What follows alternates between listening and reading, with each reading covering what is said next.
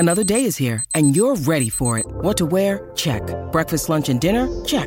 Planning for what's next and how to save for it? That's where Bank of America can help.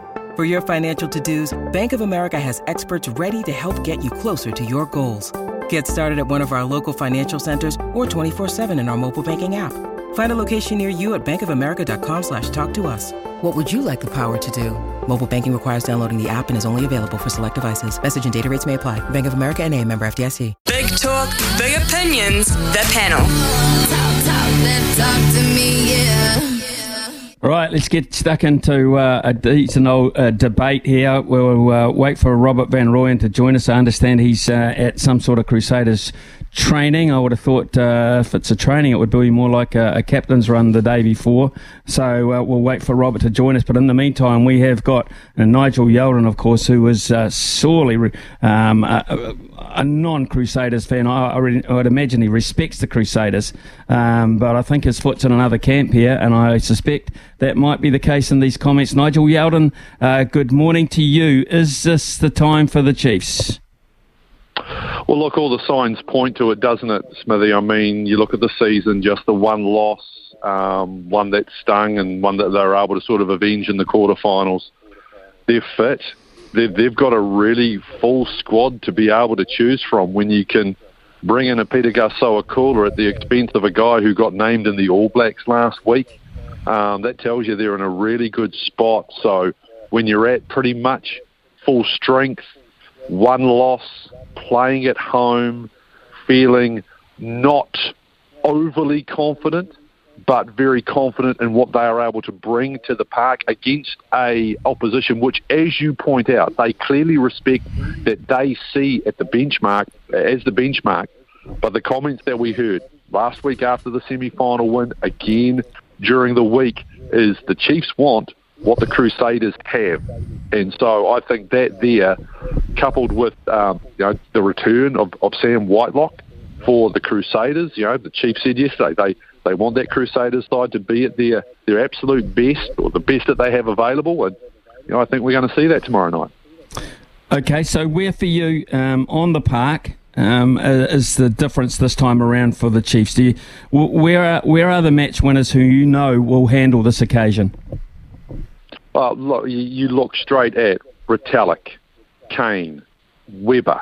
That's for me, that's their really big three. But, even a guy like an Aidan Ross, he's had a lot of experience now. So he's a leader at NPC level. So someone like that, you want to see, that second wave underneath as well, making sure that they're delivering to the best of their particular ability.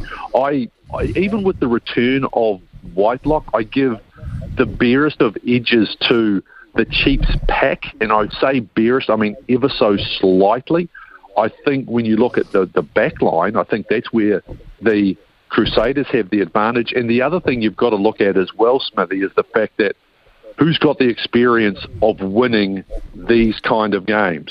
What's the blokes that wear red and black? And I look at a guy like a Richard Mo'unga, who has got experience with driving teams to championships.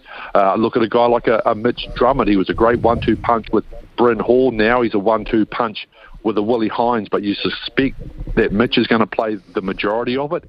You look at that important 9-10, and while Brad Weber and Damian McKenzie are playing as good as I've seen them play, you lean back to who's been there, who's done that, who's handled the big moments before, and you kind of just keep working your way back towards the team wearing red and black. You do. I think there's no doubt about that, Nigel, and it would be a very common trend for people to think that way, and you wouldn't blame them for a second. I don't for 1 second either believe that it's going to be a blowout like it was against the Blues. I have absolutely no doubt that it's going to go a lot closer, a lot further and deeper into the game. It might even go past the 80 minutes. So I think the draw is a reasonable option if you want to put $1 on something. But then I look at the benches. Some people sort of go past the benches because they think the game's won and lost by then. I don't think it will be. So when I look at the benches, I look at Naitoa Akoi, I look at Samapani Finau, who's just been named in the All Blacks. Yeah. And then I look at Quinton Strange, who stood tall, and Dom Gardner, those type players. What about bench impact? Yeah, well, I think you've seen both teams have really good bench impact. I think that's probably been one of the strengths of the Chiefs, something that's been overlooked a little bit. And you mentioned some of those names. I'd throw Josh Ioane in there because Ioane coming on with around 20 minutes to play. What you've seen in recent times is Josh will push in at first five. You'll see Damien McKenzie drop to fullback and a Sean Stevenson push out to the wing. In recent times, it's been out to the left wing and a sub for Etene Nanai-Seturo. But he, I think, has controlled things well. I think his kicking game has been really good late in play. He's been great directionally, so you get the impact from him. We mentioned, Willie Hines, a guy that's played international rugby for England. You get all of that experience coming back into it as well. But there's a young fella coming onto that Crusaders bench who I think it's fascinating that to get him back for this game. That's young George Bell, who really impressed the heck out of a lot of people in the last 12 to 18 months before a serious injury. To get him back too, I think that's quite significant. So, again, it's all about, we hear the cliche. Why is it a cliche that it takes all 23? Because for the game, as you allude to, I love the fact that you're already talking overtime, because I could definitely see that as well, Smithy. I'm right on board with you there. Okay, let's look at the battle over the ball at breakdown time. We have the recently confirmed All Black captain and Sam Cane in 7 against a fellow Tom Christie, who surely is an All Black in waiting. I just wonder about who's going to win that clash over a period of time. Yeah, well, I think that's really going to come actually down to the 5 blokes in front. It's your cleaners of your ball carriers. Those are the guys that are going to have to get a Cane out of the way. Remember, Luke Jacobson's not chopped liver over a ball as well. Tokiaho can get himself in position to get a jackal. Likewise, when you look at the Crusaders, you look at Christie, who I thought was just magnificent last week in their victory over the Blues. But look, Sione Havili Talitui is good over the ball. Cody Taylor's good over the ball. Scott Barrett's good over the ball. Brodie Retallick is another guy who's exceptional over the ball too. So for me, it's actually that first wave of cleaners, and that's normally numbers 1 through 5, getting rid of those bodies. They've got to get quick to the ball to eliminate any opportunity for your Christies, your Jacobsons, and your Canes to get the turnover and send some counter-attack going. Give us a score. Nigel Yalden. Don't do scores. No point. I'm like you, though. I think this is going to be uber tight. I wouldn't even be surprised if we're talking a try aside at some point. I wouldn't be stunned if the scoreline was going to be divisible by 3. Weather forecast is looking okayish. There's set to be a little bit of rain between now and kickoff. Just looking at the long-range forecast, we might get a wee bit of a pocket where we might not have precipitation falling. Look, Smithy, I'm absolutely torn here, okay? I want to see, having got to know them, and you'll appreciate this because I'm sure you know this bloke better than I do, I want to see Brad Weber sent out as a champ because he is a top-draw human being. Nothing would give me greater joy based on the relationship that I've been able to build covering this particular team, to see Brad Weber go out as a champion, see Brodie Retallick go out as a champion. That would fill my heart with massive joy. But I keep coming back to the fact, Smithy, that until I see someone beat the Crusaders in June in a Super Rugby playoff game, I can't back against them. I really genuinely can't. And that absolutely kills me to say, but the body of work is there, and I just need to see someone do it because there's been lots of chat by other teams ahead of games with the Crusaders, and they've all suffered the same fate. So until I see it, I've got to back the Crusaders to win it. The Chiefs should and deserve to start as favourites, and I'd love to see them win it, particularly for a couple of really decent human beings that are part of that group. Okay, now, just hold it there, Nigel, if I can, for a second. You might want to listen in. I believe Robert Van Royen is available to us on the line. So, Robert, good morning to you. Have you been at some form of training or captain's run?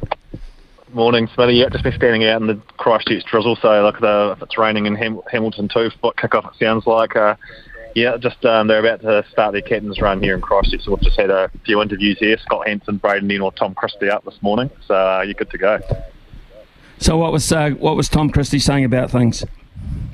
Well, Tom Christie, essentially there was a lot of chat about the departing players and coaches, there's been that, but also in terms of the Chiefs, a lot of the chat's just around the fact just how stout they are defensively, how they know it's going to be an absolute slugfest to grind.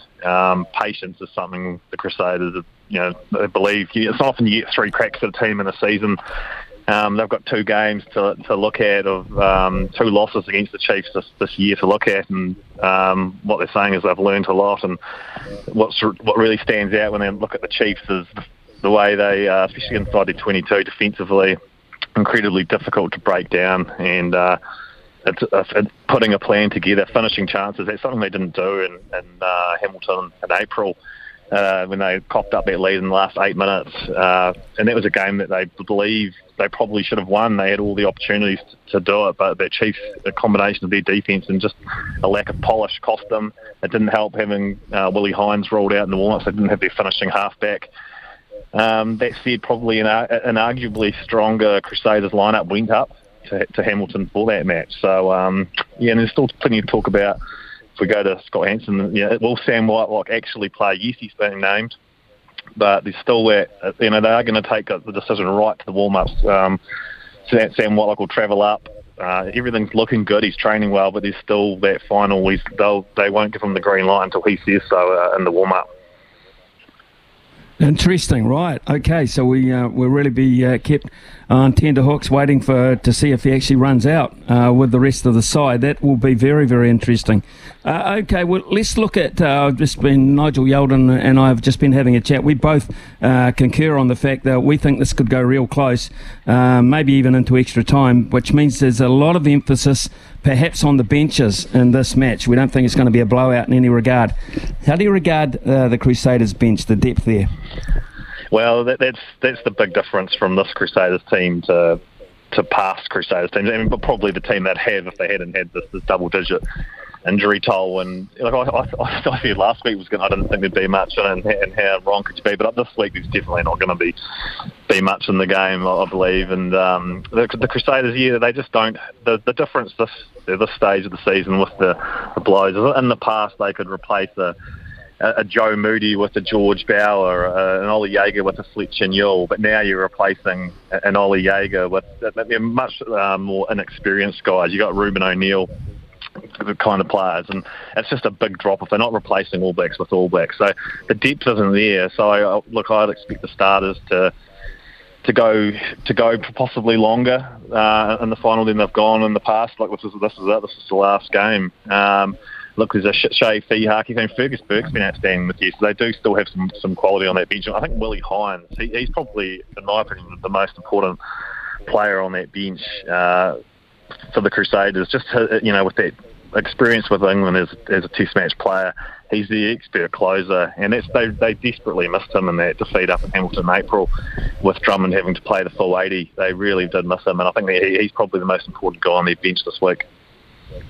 What about the farewell factor here? The farewell factor for the likes of Moanga, the likes of Sam Whitelock, and of course for the farewell factor of Scott Hansen, of Scott Robertson.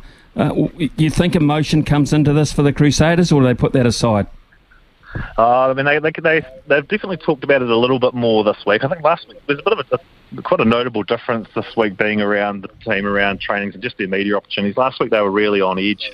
I think there was a lot of you were very tense ahead of that semi-final against the Blues, and no one expected them to blow them out in that manner. And this week it's been a lot more. They've been a lot more relaxed ahead of this week.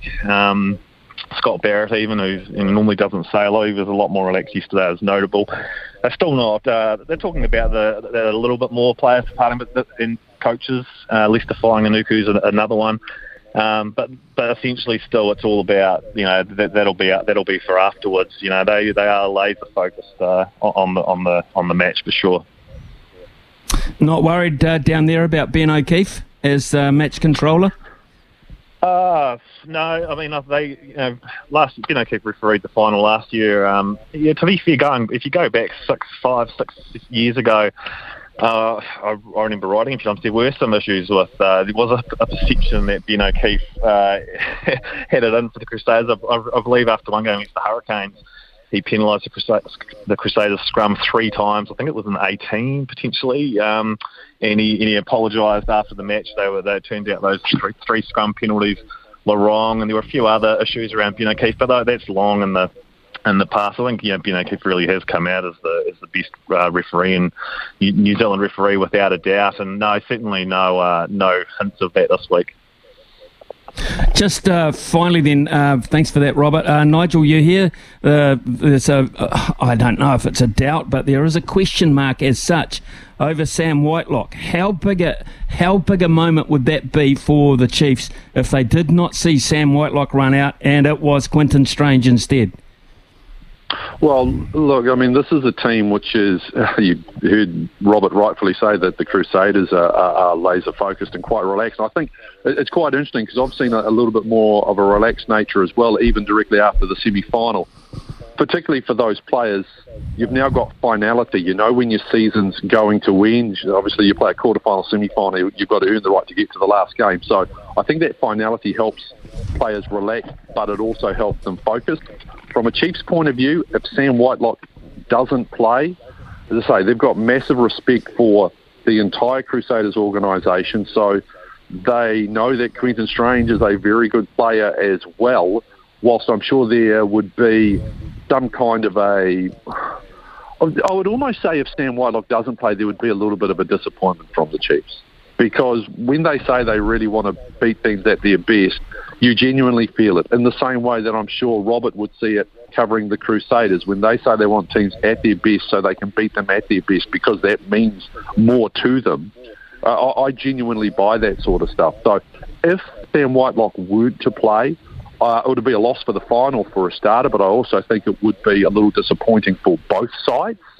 And it'll be fascinating. And look, I'm planning on getting there nice and early on Saturday night because I do want to watch that because we know how niggly Achilles injuries can be. We also know as well that when they get cool, they can have an issue, that you can get issues with them as well. So look, if they could get 40 minutes out of a Sam Whitelock, I think that would be significant.